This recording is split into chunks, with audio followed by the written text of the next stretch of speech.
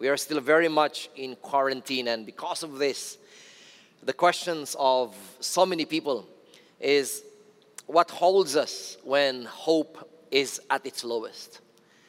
Mag-aanim na buwan na po ang ating quarantine, mga kapatid, and the trust of the Filipino people towards our leaders seem to be almost gone. Maraming disillusionment sa napakaraming tao. So what holds you together in moments like this? I'd like to speak to you today, and I pray that today's word will be so relevant to every one of us as it has spoken unto me in so beautiful ways. Before the lockdown happened, sometime March, my wife and I, Rose and I, and our kiddos, we had our trip to Binondo to have our breakfast with Brother Jimmy and Sister Diane. Salamat ulit, mga kapatid. And the primary reason why we went there was natanggalan po ng isang bato yung wedding ring ng aking asawa. One diamond. And so we had to go to this store where we bought it from, and they had to make some arrangements because that was a precious stone that was lost. And when we were given the quotation, how much it would cost us to have that stone replaced, talagang laglag po kami sa aming mga kinauupuan. And that made me ask again, why is diamond so precious? Why is it so expensive? I used to think when I was younger na kaartihan lang ng tao yung mga diamante na yan.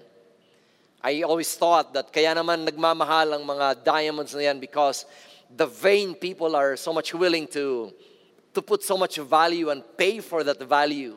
And that's why by law of supply and demand, the prices are so jacked up. Until many years back, I had a privilege of visiting Israel along with some of the Lighthouse family members. And one of our stops was at this diamond shop, a diamond cutting shop in Israel, near Jerusalem, because we were informed that one of the top industries of Israel is diamond cutting. They don't produce diamonds, but the precious diamonds from different parts of the world are transported to their country to have it cut. And the 30-minute video film that they showed us made us realize that really diamonds are formed out of the earth's mantle. And they are brought out through volcanic eruptions. That it takes no less than 2 billion years for the diamond to be formed. And that's why diamond is the hardest substance, physical substance, that this planet has ever produced. And there I was reminded that really the value of a certain gem can only be determined by its rarity. If it takes you about 2 billion years to be formed, then you must be expensive. If you have been subjected to all the pressures of the weight and the heat of the planet Earth in the crust and the mantle of our planet, and then you have to be spewed out through volcanic eruption, and you have to be ground, and you have to be polished just so we can have that tiny bright thing in your ring or your earring or in your necklace, that justifies the price and the value of the diamond. And so, as I was going through Google a few days back, I came across this poster that says, on your difficult days when the world is on your shoulders, remember that diamonds are made under the weight of mountains.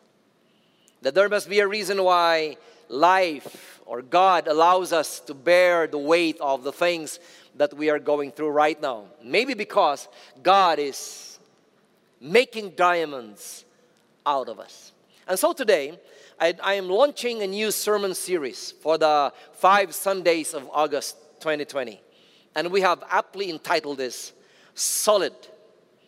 And our own artist in Lighthouse, Miss Celine Lozare, came up with this beautiful imagery of a diamond, a beautiful diamond. Because the question that begs some pondering upon is the question that says, how can our lives be diamond-like? Paano kayang magiging katulad ng diamante ang ating buhay? Nakakayanin natin ang lahat ng init, lahat ng bigat, lahat ng pagsubok ng buhay, and we still come out of every challenge sparkling and shining bright like a diamond. This will be our sermon series, our study series for the next 5 Sundays. And if you may, sundan niyo po kami mga pastor because we will be preaching on this. Would you kindly review the story of Moses in the book of Exodus? Because Moses is one of those great leaders that went through the pressing, the crushings of life. And yet, the entire book of Exodus had been dedicated, even Deuteronomy, that book has been dedicated for the honor of this man that has been of great use in the hands of the Almighty. How can we be like Moses? If you have your Bibles, kindly now open your Bibles to the book of Acts chapter 7. This is a discourse of Stephen, the Apostle Stephen, as he was being grilled and interviewed by the Sanhedrin just before he was stoned to death. And Stephen gives for us a good summary of the story of Moses. Acts chapter 7, let's start reading from the 17th verse. As the time drew near for God to fulfill His promise to Abraham, the number of our people in Egypt greatly increased. Then another king who knew nothing about Joseph became ruler of Egypt. He dealt treacherously with our people and oppressed our forefathers by forcing them to throw out their newborn babies so that they would die. At the time Moses was born, and he was no ordinary child. For 3 months he was cared for in his father's house. When he was placed outside, Pharaoh's daughter took him and brought him up as her own son. Moses was educated in all the wisdom of the Egyptians and was powerful in speech and action. When Moses was 40 years old, he decided to visit his fellow Israelites. He saw one of them being mistreated by an Egyptian, so he went to his defense and avenged him by killing the Egyptian. Moses thought that his own people would realize that God was using him to rescue them, but they did not. The next day, Moses came upon 2 Israelites who were fighting. He tried to reconcile them by saying, "Man, you are brothers. Why do you want to hurt each other?" But the man who was mistreating the other pushed Moses aside and said, "Who made you ruler and judge over us? Do you want to kill me as you killed the Egyptian yesterday?" When Moses heard this, he fled to Midian, where he settled as a foreigner and had 2 sons. After 40 years had passed, an angel appeared to Moses in the flames of a burning bush in the desert near Mount Sinai. When he saw this, he was amazed at the sight. As he went over to look more closely, he heard the Lord's voice, "I am the God of your fathers, the God of Abraham, Isaac, and Jacob." Moses trembled with fear and did not dare to look. And then the Lord said to him, "Take off your sandals. The place where you are standing is holy ground. I have indeed seen the oppression of my people in Egypt. I have heard their groaning and have come down to set them free. Now come, I will send you back to Egypt." The reading of the word of the Lord. For today's first installment of this series, I have entitled Solid Sovereign Plans. Let us pray. Father, when times don't make sense to us, when questions and prayers seem to go unanswered after all these months of quarantine, and what we see, the things that we see are quite the opposite. Cases are rising, death toll is rising, hunger index is going up. Movements are still very much limited, and we're still very much in this battle against an invisible enemy. Today, Lord, we pray in the name of Jesus that you show us your solid, sovereign plans for your people. So that, Lord, even in the midst of the things that we don't understand, we will remain solid in our faith. For only in that faith shall we be pleasing in your sight. So, Lord, would you now speak to your people in ways only you can. Come, Holy Spirit, and speak now in your own special way. In Jesus' name, we pray. Amen. Solid, sovereign plans. As we were reading this, Acts chapter 7, the summary of the account of the Bible about Moses, it starts with that narrative in verse 17 that says, as the time drew near for God to fulfill His promise to Abraham. Stop there for a while. Sometimes the limitations of our human minds when we read through the Bible, and that's the reason why we cannot truly appreciate the full counsel of the Lord, is oftentimes we read the Bible chunk by chunk. Sure, anywhere you go, even if you do page cutting in the Bible, as some Christians are in the habit of doing, if you chance upon a certain verse, it can encourage you. Why? Because the Word of God is inspired and breathed by the Holy Spirit. But for us to have a good and deep appreciation of the full counsel of the Lord, it is imperative, it is important that we know that the Bible is one continuous story. Magkakadugtong po ang kwento ng Diyos sa Biblia. Meron siyang sinimulan at meron siyang tatapusin. So if we watch a movie in the middle of it, and we don't know the context of where the movie was coming from and where it is headed to, we will be misled. If not, we will not appreciate what the story of the narrative is all about. If you'd like to appreciate that which Moses went through, we've got to appreciate as well that it is in continuation of the promises of God to Abraham. And if you would like to understand and appreciate what God did to Abraham, then flip backwards, go back to the book of Genesis. So today, allow me to present to you the common thread, or my teacher in orality would say the meta-narrative, the theme that binds the story of the Bible. Because if we appreciate the overall theme of the Bible, then we will appreciate the parts that compose it. Agree? Now let me show this to you in pictures, because pictures paint 1,000 words. We know that God created the heavens and the earth. From the first day to the second day to the third and the fourth and the fifth, God just created this in all perfection. He set forth the laws of physics, so that on the sixth day, the earth would be habitable. The oxygen was just in the perfect level, and so that there will be vegetation, and the animals are so much available for the apex of His creation that would soon be created. And God said, let us create man in our own image. And so you would see now in the narrative, Adam frolicking in the garden, but then the Lord says it is not good for him to be alone. And so He gave Adam the perfect helpmeet in Eve. Such a beautiful start. For how long it took, how many thousands of years it took, hundreds of years it took, we don't know, but we know this. My artist friend Orville Ortego drew this for me.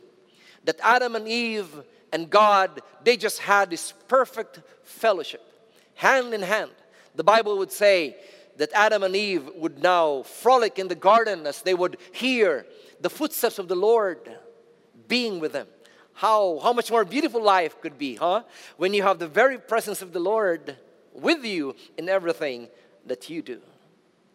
But just like any other movie, there's always a backstory to this.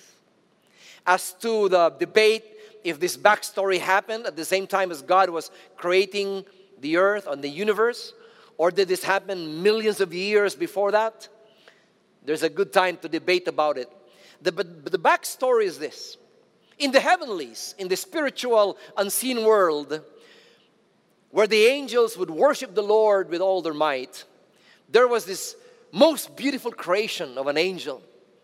His name was Lucifer. And the Bible is filled with so many accounts about how beautiful this angel was. And historians and scholars would say even that Lucifer was probably the chief cherubim and the chief worship leader in the heavenlies. But then the book of Ezekiel would say that wickedness was found in the heart of Lucifer, and that's why he was cast out of the heavenlies. His heart became proud, and on account of his beauty, He got corrupted by his own wisdom because of his own splendor. And so the Lord cast him out and threw him along with all the other fallen angels that got deceived by Lucifer, now called Satan. And now they found themselves on the created planet of the world. Now the two realities intersect. Lucifer and the fallen angels were very much around us, still are. And now Adam and Eve, in the perfection of what God has given them, and Lucifer, the deceiver, Satan, the liar, the accuser, managed to break not only the heart of Adam and Eve, but he won, he succeeded in breaking the very heart of God. Why? Because that is the intent of the devil. Jesus would tell us that the devil has come to kill, to steal, and to destroy. That scheme, that plan, that motivation of Satan has never changed throughout these thousands and thousands of years. Satan knows that he cannot defeat God. Lucifer knows that he cannot outwit the Lord. So what does he do? Everything that God loves, the devil hates with all his gut. And every creation of the Lord, Satan is intent in destroying it, in wrecking it to pieces. And that's what happened in the Garden of Eden.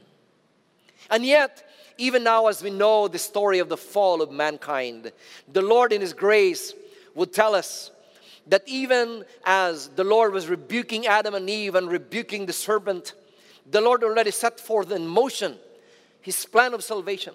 The Lord says, I shall put enmity between you and the woman, and between your seed and her seed, and he will bruise you in the head. And historians and prophets and scholars would now agree that this is the very first prophetic utterance of the Lord to foretell the coming of His Son to finally vanquish the works of the evil one. And Genesis 3:21 would now tell us that the first sacrifice was done by God Himself in the Garden of Eden. That He had to slay, He had to kill probably a lamb, so that the nakedness of Adam and Eve would be covered. Amazing, isn't it? That even if God had every reason to castigate, to curse, even to kill, and permanently end the lives of Adam and Eve because of their rebellion against God, and yet the Lord sacrificed a life just so man could be covered.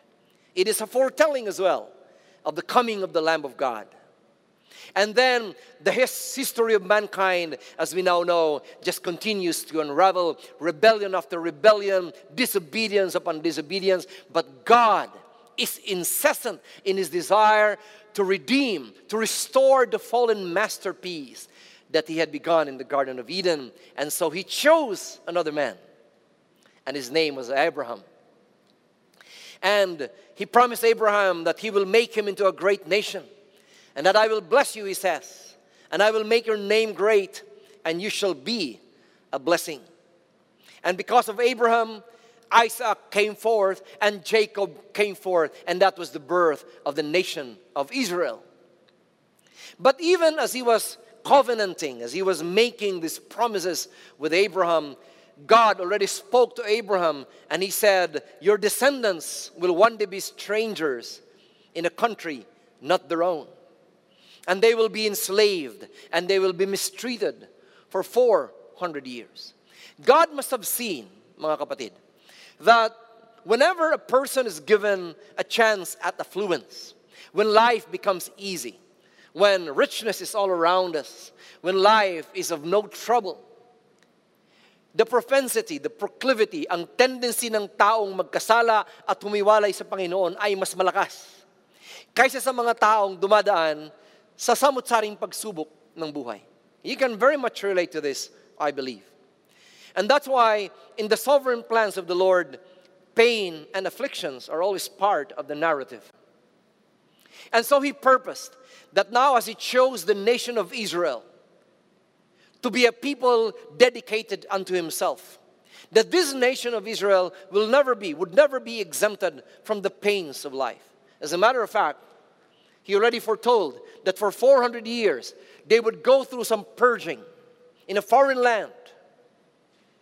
And yet, the Lord set forth his redemption story, because he says in Genesis 15 that I will also judge the nation whom they will serve. And after the time had been served, they will come out with many possessions. This was a prophecy for the nation of Israel. Now, did this happen? Before I proceed, Albert Einstein was quoted once by saying that coincidence is God's way of remaining anonymous. I think Pastor Albert would say it is God working on the backstage. When things seem to be falling, and you can just say, maybe it's coincidence lang yun. Nagkataon lang na nandun ka. And yet, because God is sovereign and His plans can never be thwarted, God allows these seemingly coincidental events in your life to happen.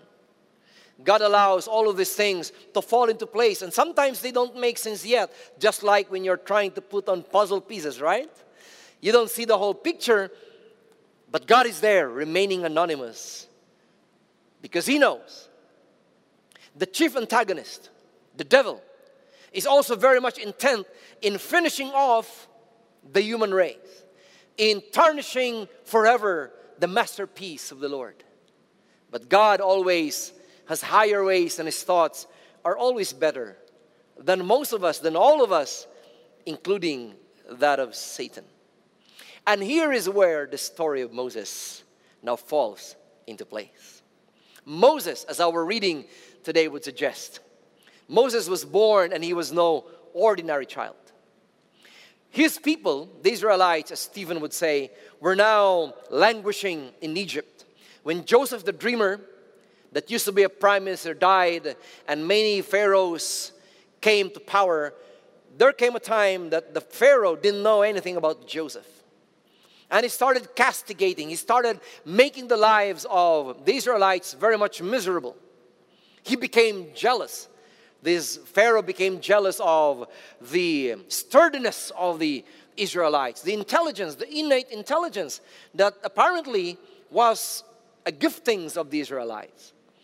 Again, when I was in Israel, our Israeli tour guide would boast that of the 900 Nobel Prize winners so far that had been produced in our present times, 20% of them are Jewish people. Of course, the greatest number are Americans because they are 250 million in population. But he said, but hey guys, remember, Israel only has about 10 million population, but we have produced 20%, almost 200 of the 900 Nobel Prize winners in chemistry, in science, in physics are Jewish people. The Pharaoh saw this and he got intimidated. What if they grow in number and they just rebel against us? And one day we'll just wake up and the Israelites, the Jewish people, these Hebrews, would now be taking over the powers of the Egyptians. And so, what did they do? They summoned all the Hebrew midwives, and the Pharaoh gave the midwives a strict command, a straight command. He says, from this moment on, every time a Hebrew woman gives birth, if the child is a boy, kill that boy right there and then. If it's a girl, go ahead. They don't care about girls during the time. They care about the boys because the boys carry on the legacy and the name of their forefathers. But of course, the Hebrew midwives could not do this, and so they launched the very first recorded civil disobedience ever. They did not follow the Pharaoh in his evil schemes, and they just reasoned like, ang lakas talaga ng mga babaeng Hebrew. Before we could arrive in their house, the baby is already out. Of course, we could not murder them in plain sight. And because of that, the Pharaoh changed his rule. I'd like all the Hebrew boys, the baby boys, to be rounded up and be thrown and drowned in the Nile River. First case of genocide of babies at that. Under that chaotic environment, under a murderous, homicidal, genocidal Pharaoh, Moses was ushered into this world. Acts 7 would say, and that's why he was no ordinary child. Because he was birthed right in the middle of the furnace of the afflictions of his very own people. And so I have this picture. how the parents of Moses did everything they could so that they could hide Moses away from the Egyptian soldiers that were now going house to house so that they could pierce the babies in their bayonets or their spears and drown them all together in the Nile River. So I applaud the parents of Moses, especially the mom, that she had to let go of her child. How painful it must have been, right? But she had to let go of this child. She created a waterproof basket, and she put her baby there for the baby just to float in the Nile River. Better for her to lose her child to the river than for her to see her child being murdered by the Egyptians. And so the story would go that for days Moses was in that river. But you see, my friends, I've lived in summer all my life when I was a young person. I have always gone back to the hometown of my mom in Las Navas, and they have great rivers in there, mga kapatid. The Katubig River, the Las Navas River. And rivers could be very, very perilous. The currents could be so strong, and just like the Nile River, that river would ultimately end in a delta. Magsasanga po yan, and the Nile River eventually would lead out to the great Mediterranean Sea. The mother of Moses knew this risk. When she put that basket in there, she knew there was a great chance she was never going to see her baby again. She knew that that basket could go adrift in so many other parts of that great river. One of the greatest rivers in the history of mankind was the Nile River, wide and long and powerful. Not to mention the crocodiles and all the other animals that would readily feast on this sumptuous baby boy, huh?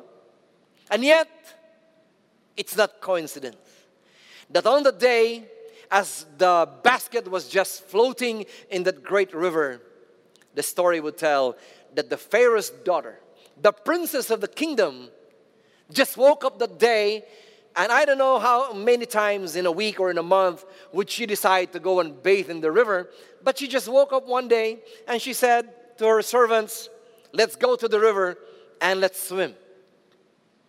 Oh, she could have just commanded all her servants to fill up her bathtub with warm and clean water, away from the prying, voyeuristic eyes of the other people.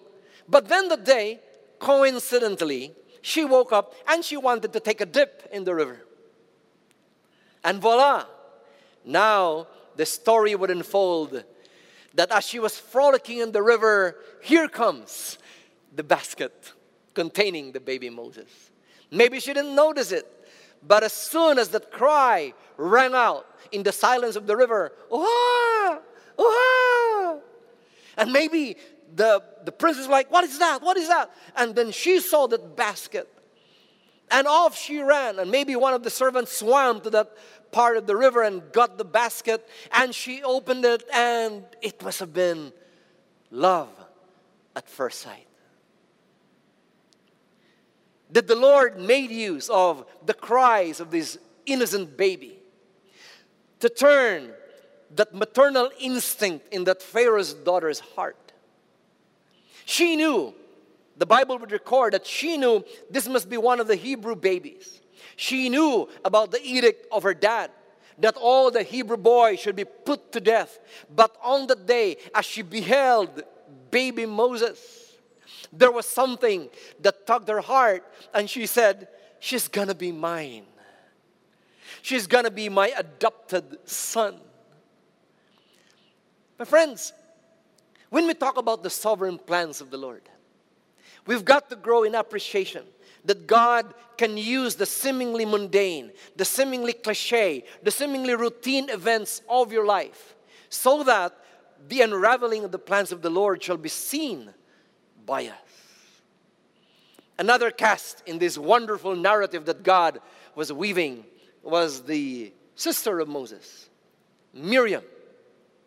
Problem, Miriam was crying her heart out, "Mom, no, please, don't let Moses go. I'll hide him under the bed or maybe in the ceiling. Don't let Moses go." But her mom prevailed over her, and the mom said, No, Miriam, I know you love him, but he's got to go. Otherwise, the Egyptian soldiers are soon going to find him. And so he was there, she was there when baby Moses was starting to drift in the river. But maybe Miriam, as young as she was, probably 5 or 6 years old, she purposed in her heart, susundan niya. Maybe she was just in the riverbank. Susundan niya lang kung saan man iaagos ng ilog ang basket ni Moses. And she was there, wide-eyed. Oh no, Moses, where are you going? And she could see that the current of the river was taking Moses to that part of the river near the palace, near that private lagoon that the Pharaoh had made for his daughter. And all of a sudden she saw that the Pharaoh's daughter, the princess of the kingdom, was now holding baby Moses. And the quick wit of Miriam, she came out of those bushes and she said, hey, ma'am. It was quite courageous, right? Because she was a slave girl. She belonged to the slave people, the Hebrews. And maybe she said, hey, princess, mawalang galang na po. I could see that the baby is hungry and none of you girls are, lactating. Wala sa inyong nagpapagatas. Hey, princess, would you like me to find a Hebrew nursing mother so that your adopted son would be fed? It was a risk, right? But you know what? The princess said, good idea, young girl. Here, take home this baby, find for him a nursing wet mother, that's the technical term for that, yung naggagatas na nanay, and have this Hebrew woman feed this child until the weaning period. Pag siya ay pwede nang mabuhay kahit wala ang gatas ng nanay. And probably it's just about, pag 2 years old na ang baby na to, bring him back to my palace and he will grow up with me and in my place. Now you could just imagine, my friends, the day before, Moses' family's heart was just being broken to a million pieces. They were saying goodbye to this beautiful child. Just a day ago, just 24 hours ago, they were just crying and wailing and life was just so hopeless. And then 24 hours later, the mom was just probably wide-eyed and maybe she was saying, Miriam, what are you doing? Why are you bringing Moses back? And maybe Miriam said, Mom, huwag ka lang maingay. God has shown His favor for our family. Moses is now officially the adopted son of the princess. Shh, Mom, she doesn't even know that I'm taking Moses back to you, the biological mother. And you know what, Mom? May bonus pa. Sisweldohan ka pa ng prinsesa ng Karian just for you to mother your very own child. Coincidence? You see, my friends, God's sovereign plans are so wonderful. This seemingly tragic story that began the journey and the narrative of Moses' life is now turning out to be one of the greatest masterpieces of the Lord that no movie director or movie writer could have ever concocted, could have ever thought of. That's our God, my friends. He is a turnaround specialist. And so Moses grew up with the best of both worlds. He grew up in his first developmental years in the presence of his mom, in the comforts and the embrace of his very own biological mom, where probably the mom of Moses would recite unto him the history of the Hebrew nation, being prayed over night after night, being dedicated unto God. And he grew up probably being familiar with the faces of Miriam and Aaron. And then probably 2 years after, the king's guard came to the house at pinapasundo na ng prinsesa ang kanyang anak. And you know the rest of the story. In the first 40 years of Moses, he grew up as the prince of Egypt, where he had the education of all the wisdom of the Egyptians, and he was powerful in speech and in action. When that verse in Acts 7 would say, wisdom of the Egyptian, it must mean that Moses had the privilege of being educated in the Harvards and the Cambridge and the Yale universities and the MITs of that great civilization at that time. When the Bible says he was great in speech, historians would now suggest that Moses was a public leader, that he had a gift of gab, that he had a gift of eloquence. And when it says that he was a man of action, Josephus, one of the extra-biblical, non-biblical scholars, historians during the time, would have actual historical records that would show us that Moses was a man of war, that he was one of the great generals of the Pharaoh's army, especially in Egypt's war against Ethiopia. And so the narrative continues, that now Moses, highly educated, greatly skilled, greatly respected, and yet he knew that he was a Hebrew by heart and by blood. And so the story continues that one day Moses was just going around the kingdom and he saw an Egyptian mercilessly beating one of his countrymen, one of his Hebrew countrymen. And you know what Moses did? Instinctively, that patriotic side surged welled up in him, and he started attacking the Egyptian. And because he was a mighty warrior, he killed the Egyptian that day and hid him under the sun. But you see, something was amiss. Patriotism, check. Makabayan si Moses, pinagtanggol ang kanyang kababayan. Empathy for the downtrodden, check. Skills to kill, to neutralize and maim the enemy, check. Prayerfulness, nope. He was lacking in that area. As a matter of fact, Exodus 2 verse 12 would say, Moses glancing this way and glancing that way and seeing no one, he killed the Egyptian and hid him in the sand. You know what was lacking? He looked here, he looked there, but he didn't look up. God, at this time, was still not part of the equation. Moses had this self-prescribed messianic role that maybe he thought that the Hebrews would now acknowledge him to be their deliverer. Why? Because he was on top of all of them.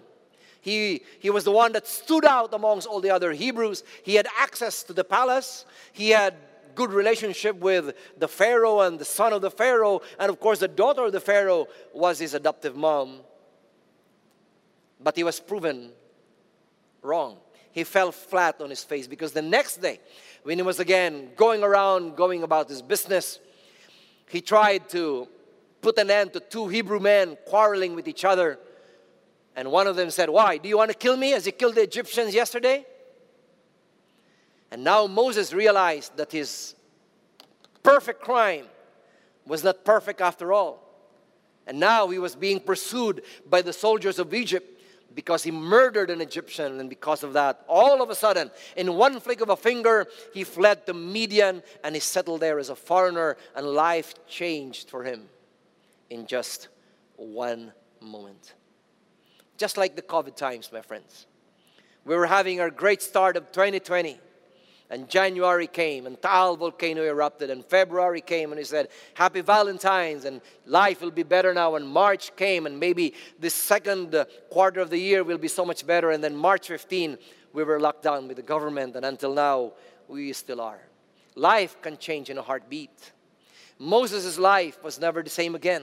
He had to travel far and wide from the comforts of Egypt where he was to Midian, present-day Saudi Arabia. He had to traverse the great wildernesses so that the long arm of the law would not be able to catch him. And so he had a change of address, and in that place, nobody knew him. He became married to one of the local girls, and for the next 40 years of his life, from 40 years old to 80 years old, Moses became a humble shepherd.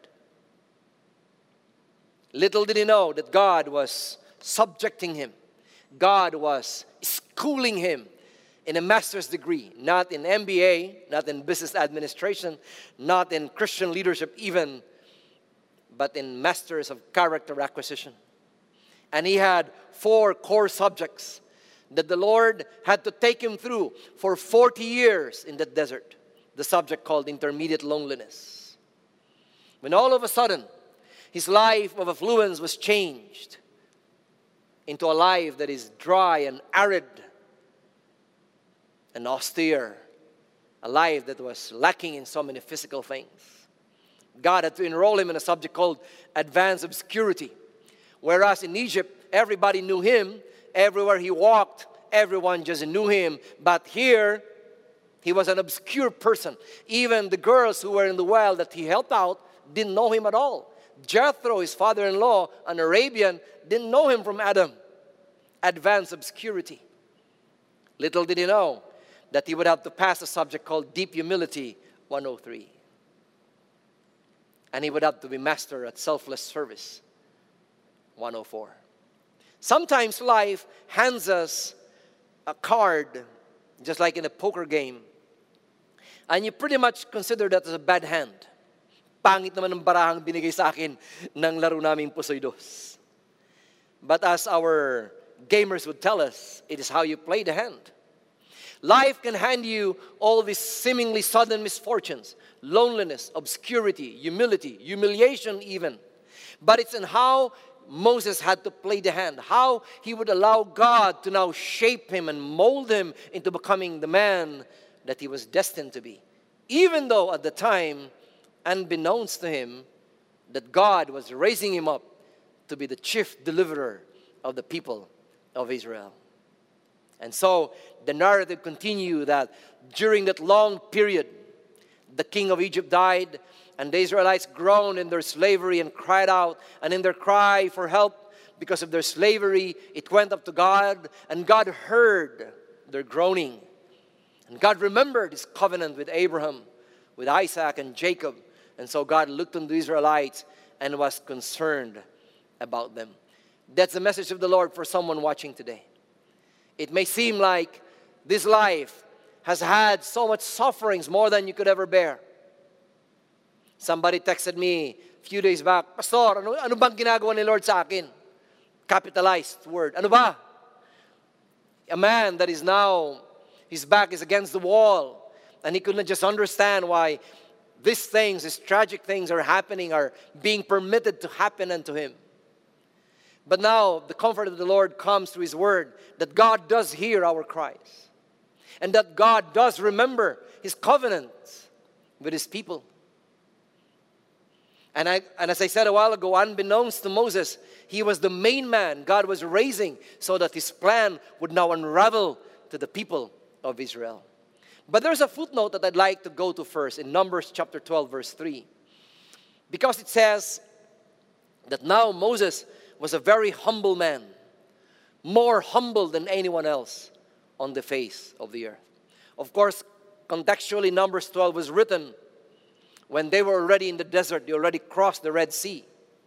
But it's noteworthy to realize that indeed the 40 years of staying in Midian did its intended result, delivered its intended result in Moses. It humbled him. It took Moses out of the hubris that he might have had when he was still the prince of Egypt. It took out from Moses that pride, that excessive self-confidence that he had when everyone was bowing down unto him because he was with the prince of Egypt and the Pharaoh of Egypt, and because his mom was the princess of Egypt. It took him out of that. It gave him a good glimpse of who he really was, how limited he could be as a person. And when the right time came, at 80 years old, Moses had a classic burning bush experience. When all of a sudden, in the middle of his busy day, as he was shepherding this flock of Jethro, his father-in-law, all of a sudden, there was this burning bush. Fire was coming out of this bush, and yet the plant was never consumed. And then the Lord spoke to Moses. I am the God of your father, the God of Abraham, the God of Isaac, the God of Jacob. You see, God had to say that verse. Why? Because He's a God of continuity. He's a God whose narrative from Adam to Cain and Abel to Noah and now to Abraham and now to Moses, it's one long story. Maybe there had been mishaps along the way, but as God now would talk to Moses, he says, I am the same God that spoke to your forefathers. And therefore Moses hid his face because he was afraid to look at God. And the Lord said, I have indeed seen the misery of my people in Egypt. I have heard them crying out because of their slave drivers, and I am concerned about their suffering. I have come down to rescue them from the hand of the Egyptians. The cry of the Israelites has reached me, and I have seen the way the Egyptians are oppressing them. So now go, I am sending you to Pharaoh to bring my people, the Israelites, out of Egypt. Now, Moses is seeing the puzzle pieces of his life falling into his rightful place. He wanted to be the deliverer of Israel when he was 40 years old, when he had the power, when he had the might, and we had the education, and we had the network, and he had the influence. But God said, no. The Midian interlude was a necessary thing. If only that humility shall be deeply ingrained in Moses' heart. My friends, could it be that this COVID times is that Midian interlude for all of us? Could it be that before COVID, the world was just continuing on, unmindful of the depravity that is now eating us up?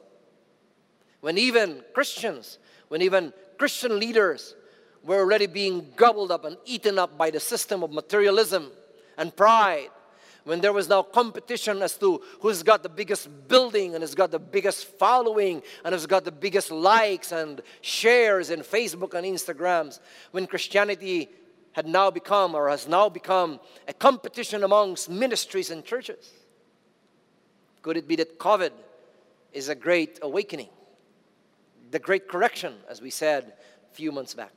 So that when we are in our Midian experiences, when we suffer loneliness, when all of a sudden we don't have the benefit of having the audience right in front of us, as I am now preaching in this hollow hall of Lighthouse Christian Community. It's just Mary Grace and Elisha right in front of me. Even the Levites have now left. It's just me and these two ladies.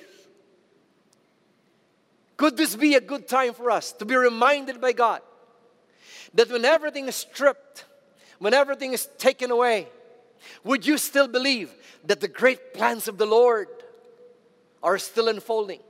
Would you trust in the sovereignty of God? Will you still trust in the hand of the Lord that guides us and orchestrates and puts us where He wants to put us because He's got a greater plan ahead of us. And that plan can never be fully revealed unto us if there's still an element of pride and self-centeredness that is left in us. My friend, let me just wind down this message by saying that God has great plans for His created world.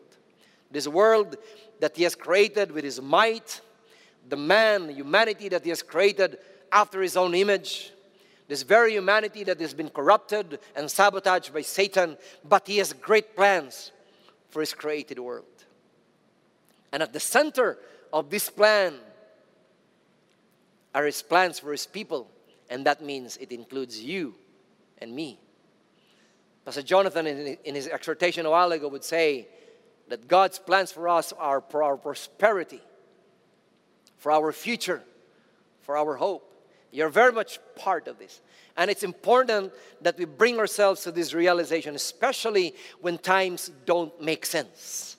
Especially when the chaos seems to be just keeps on going on, and there seems to be no light at the end of the tunnel. Know that the plans of the Lord include you and me.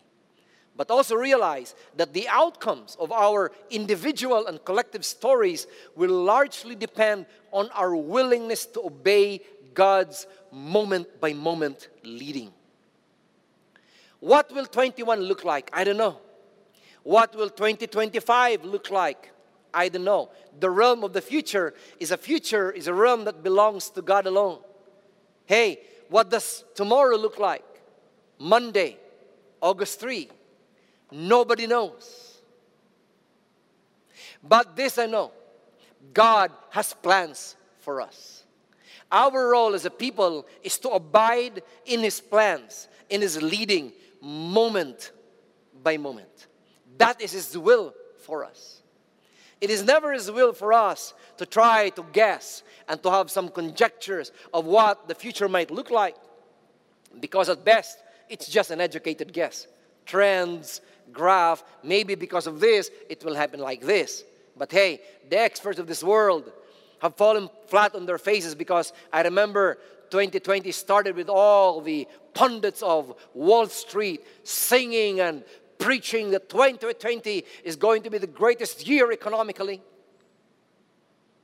Today, Wall Street is empty. So the will of the Lord for us, my friends, is to make sure that every moment we incline our ears towards Him. And moment by moment, we obey His leading in our lives. And thirdly, to know that the big plan of the Lord is to deliver His people. It is always front and center of His great plans for us. The plans for deliverance. Number one, from the clutches of the tyranny of sin that we have enmeshed ourselves in.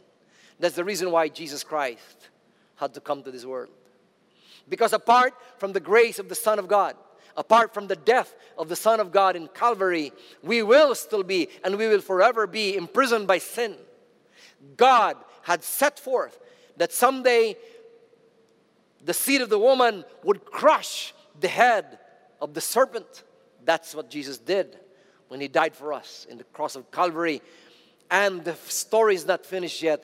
That is what Jesus will do when one day, hopefully soon, He will come down from the heavenlies on His second coming, and He will vanquish the great serpent and the great dragon, and He will throw Satan, the greatest adversary, into our soul, into the fiery pits of hell, there to languish forever and ever. And the Bible will tell us that our destiny is to restore the people of the Lord unto Himself in the new heaven and the new earth, and we shall be with the Lord forever and ever.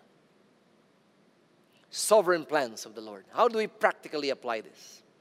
My friends, in the next coming days, discern God's plans in your life.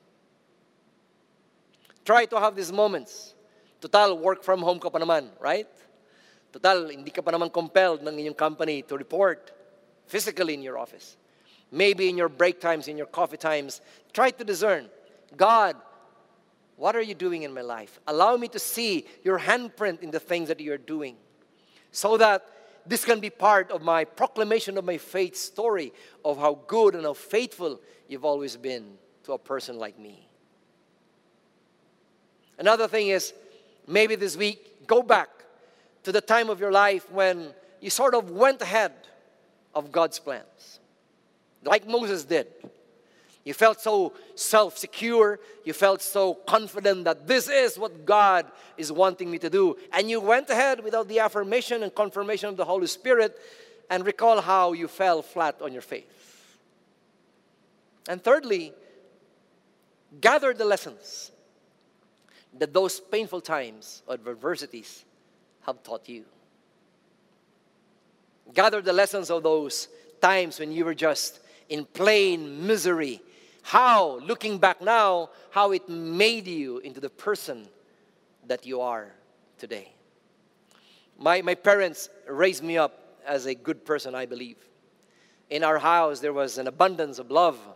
In our house, in the Baldo clan, in the Baldo home in Samar, there was an abundance of love and laughter and intellectual stimulation. Not perfect, but it was a beautiful family. I was raised up in an academic community called the University of Eastern Philippines, where my uncles and aunties, even though with no blood relations, as I would call them, were academic professors, academicians. Ang tambayan po namin library, ang aming pastimes, quiz bees, and talent shows. I was surrounded by lolos and lolas and uncles and aunts that poured upon me their precious life stories of tenacity and overcoming. Panahon ng hapon, panahon na walang-wala ang pamilya, kung paano naging malakas ang aming pamilya. I was surrounded by stories like that. And so I considered myself with good advantage in life. I had the chance even to study in the premier state university of the nation. But you see, what was to my advantage turned out to be my own undoing. only because as I grew up in my stature intellectually, or even in my stature in life, even in my confidence, God was being excluded in my narrative. Especially so that I took up Pol Sci, and I was under the tutelage, under the mentorship of many Pol Sci professors that are into dialectical materialism. Pol Sci professors and economics professors that would tell me that religion is just the panacea of the poor, a tool of the elite, of the oligarchs, so that poor people would not have to rise up in arms and declare a revolution. And so that was my mindset when I graduated from college. And when I went to the corporate world, when I went to the business world, and I had a taste of profit, I had a taste of how it is to enrich myself, my ideology changed. It's one to the other extreme. Now capitalism is the key. No longer socialism that I espoused in my college years. And I saw how greed, how materialism had a grip on me. How taking shortcuts was now the norm of the day. How deceiving people was just a normal part of being a businessman. How misrepresentations and concealments are just acceptable practices in the industry where I was in. And off, farther and farther away I drifted from God. And so you know my story. I fell flat on my face, my friends. It had to take an accident in EDSA for me to know how brief life could be. It had to take for me to see that there was blood in my hands, for me to realize that all of this pagyayabang, all of this pride, all of this hubris, all of this puffed up head knowledge could be nothing. Because one day, mortality can come knocking at your door. I've been a pastor now for 20 years. And every day of my life, there is not a moment that I don't implore the grace of God to walk with me. There is not a moment in my life, my friend, that I don't ask the Holy Spirit to guide me. Even right now as I am speaking, I am praying in my heart that God will supply me the words, because I am nothing without the Lord. Galatians 2:20 became my life verse. That now I have been crucified with Christ. Therefore it is no longer I who live, it is now Christ who lives in me. Therefore the life that I now live, I live by faith in the Son of God, who loved me and gave himself for me. God's solid, sovereign plans. In these times, when the pandemic is raging, in these moments when life doesn't make sense, I pray, my friends, I pray that we will remain rooted, yielded, submitted, knowing that this life is but a vapor, knowing that this life is so limited that man is at best a whiff in the wind, here today, gone tomorrow. But you don't have to live a defeated life. You don't have to live a life that is doomsday in its orientation. You can live a life that is free from the burdens and the cares of this world, because now you know, in all the seeming coincidences of your life, in all the things that happened, that sometimes broke you to pieces, hurt you so badly, could sometimes be the very puzzle piece that will complete you as a child of God.